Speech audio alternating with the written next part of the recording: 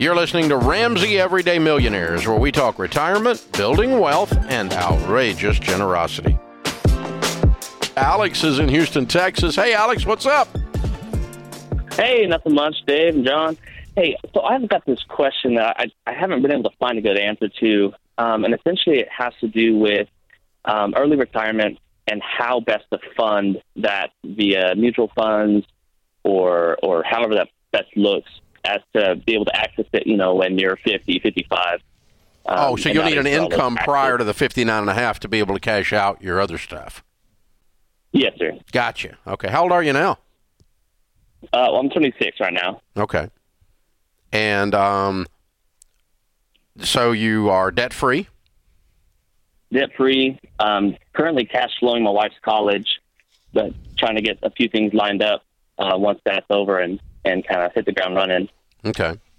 Well, my point is I want you to work the baby steps before you worry about the answer to this question, so that this discussion is fine to have, but I want it to be a little bit theoretical for right now, okay? Okay. I don't want you to take your eye off the ball and go work on this stuff we're getting ready to talk about until you've worked the baby steps. In other words, you're jacking up your regular retirement first. Because we don't need to talk about retiring early and you have no money in your 401k or Roth IRAs. You follow me? Yes, sir. Okay. Now, two ways that you can do that. Once you are debt-free, house and everything, and you're starting to really load up your regular retirement funds, and you want to do some additional investing that you can access earlier before 59 and a half. One is you can begin to save and pay cash for real estate. And obviously, real estate throws off an income from the first day if it's income-producing real estate, which is the only kind I'm suggesting right now.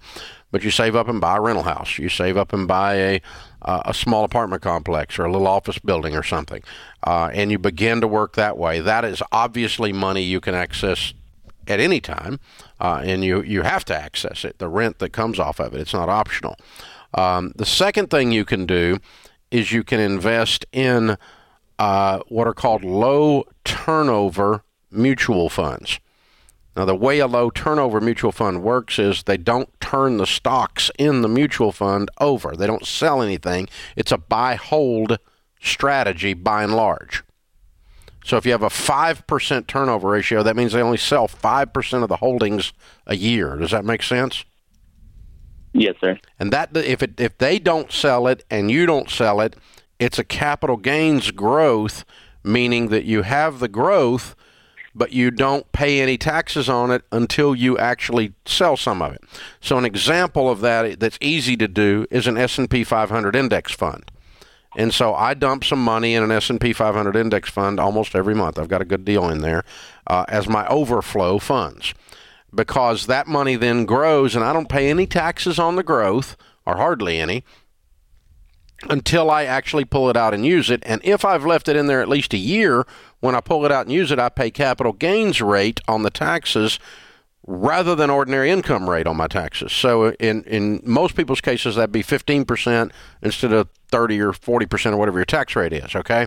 My case, I make too much money, so my capital gains is way more than 15%. But because I'm rich and I must be punished, and that's how the thing works these days. But anyway, the point being that you're getting two benefits here. One, you're not paying taxes until you take it out, and then B, when you do take it out, you're paying less taxes. Okay, so the low turnover mutual fund works. Doesn't matter how much you take out. Exactly, Sorry. Whatever you take out is going to be taxable on the gain.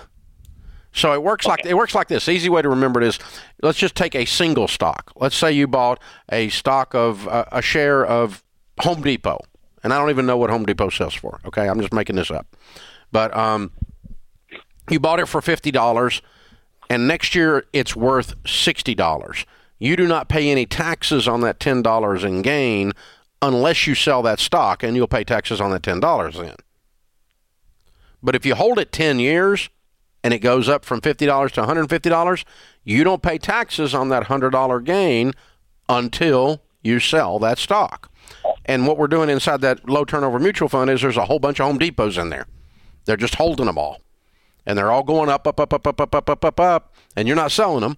And so you're getting the value going up without paying any taxes until you do sell it, and you only pay taxes on the amount it went up and the amount you sell, and it's only at capital gains rate. So it's at a reduced rate, and it is gives you a delayed, tax-deferred growth, a capital gains growth on it. And that's what a whole lot of people do for their what we call bridge investing, to make the bridge between 50 and 59.5 work. Dave, I hear this question a lot from people in their early 20s. What do I have to do to be able to retire sooner rather than later? My initial pushback on that question is always, why are you already planning on what is it about the life you're setting up for yourself that you can't wait to do something else with it? Yeah.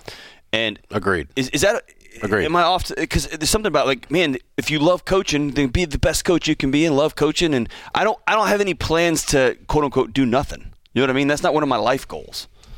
Yeah. I like what I do. I've always liked what I do. To your point, if that young man is wanting to do this, his motivation is because he hates his job today. Right. Go ahead and change jobs. Get a new job, man. Yeah. Get Ken Coleman's book, Paycheck to Purpose, and start making plans to go do something you love, and you'll make more money anyway. So if you're doing something you love, if that's the point. I have already done the flip, and sometimes it's wrong when I've done it, because when I hear people say retire, what they're really saying is, I want wealth. That I can I want to be able to access some of my wealth. There you go. Okay. Before I'm 60. Gotcha. Before I'm 59.5. And so that's how I interpreted the question. Okay. And if I was wrong and you were right, then your advice is actually correct. Because I don't know. I didn't ask him that. I didn't even think about that question. But I just flip. How can I get to some of my money before I'm 60? Okay. Because I don't want it all kind of trapped over there. In retirement, and he's running spreadsheets. This guy's running spreadsheets. That's exactly right. He's 26 and he's projecting. He's nerding out, right? Yes. And because I know him because I do it all the time. So I did it all the time when I was his age. How quick can I get out of this quote unquote life thing, right? And how quick can I get access to some of this money? The live like no one else portion of Dave's saying, right? Yeah. If that's what he's saying, then I'm fine with it. But if he's saying, "Oh, I hate my job and I can't wait to figure out a way to not have to do it anymore." That's what retirement means. That's when I look at the retirement data, and that's when people just die, right? Or their bodies fall apart on them. And so it's time to go ahead and start doing something you love. Set up a life you love, set up some, and you don't have to make less money to do it either. You just get Ken Coleman's book, and you learn the clear path that he's got there. It's very clear on exactly what to do. We talk about it on the Ramsey Show all the time. But you're exactly right. So it's I hadn't thought about that. When Chris Hogan was Ramsey Personality and did that book, Retire Inspired, we kept dealing with that a lot. That one of the things Chris used to say, is a beautiful saying, and I'll steal it, is retirement is not an age, it's a number. Yeah. And really what we're saying there is wealth is a number. Yeah, gotcha. Accessible wealth. Accessible. That I can get my hands on. So it's a good clarification, a good thing to talk through. Love it. Thanks for tuning in to Ramsey Everyday Millionaires. To check out all our podcasts, just search Ramsey Network on Apple Podcasts, Spotify, or wherever you listen.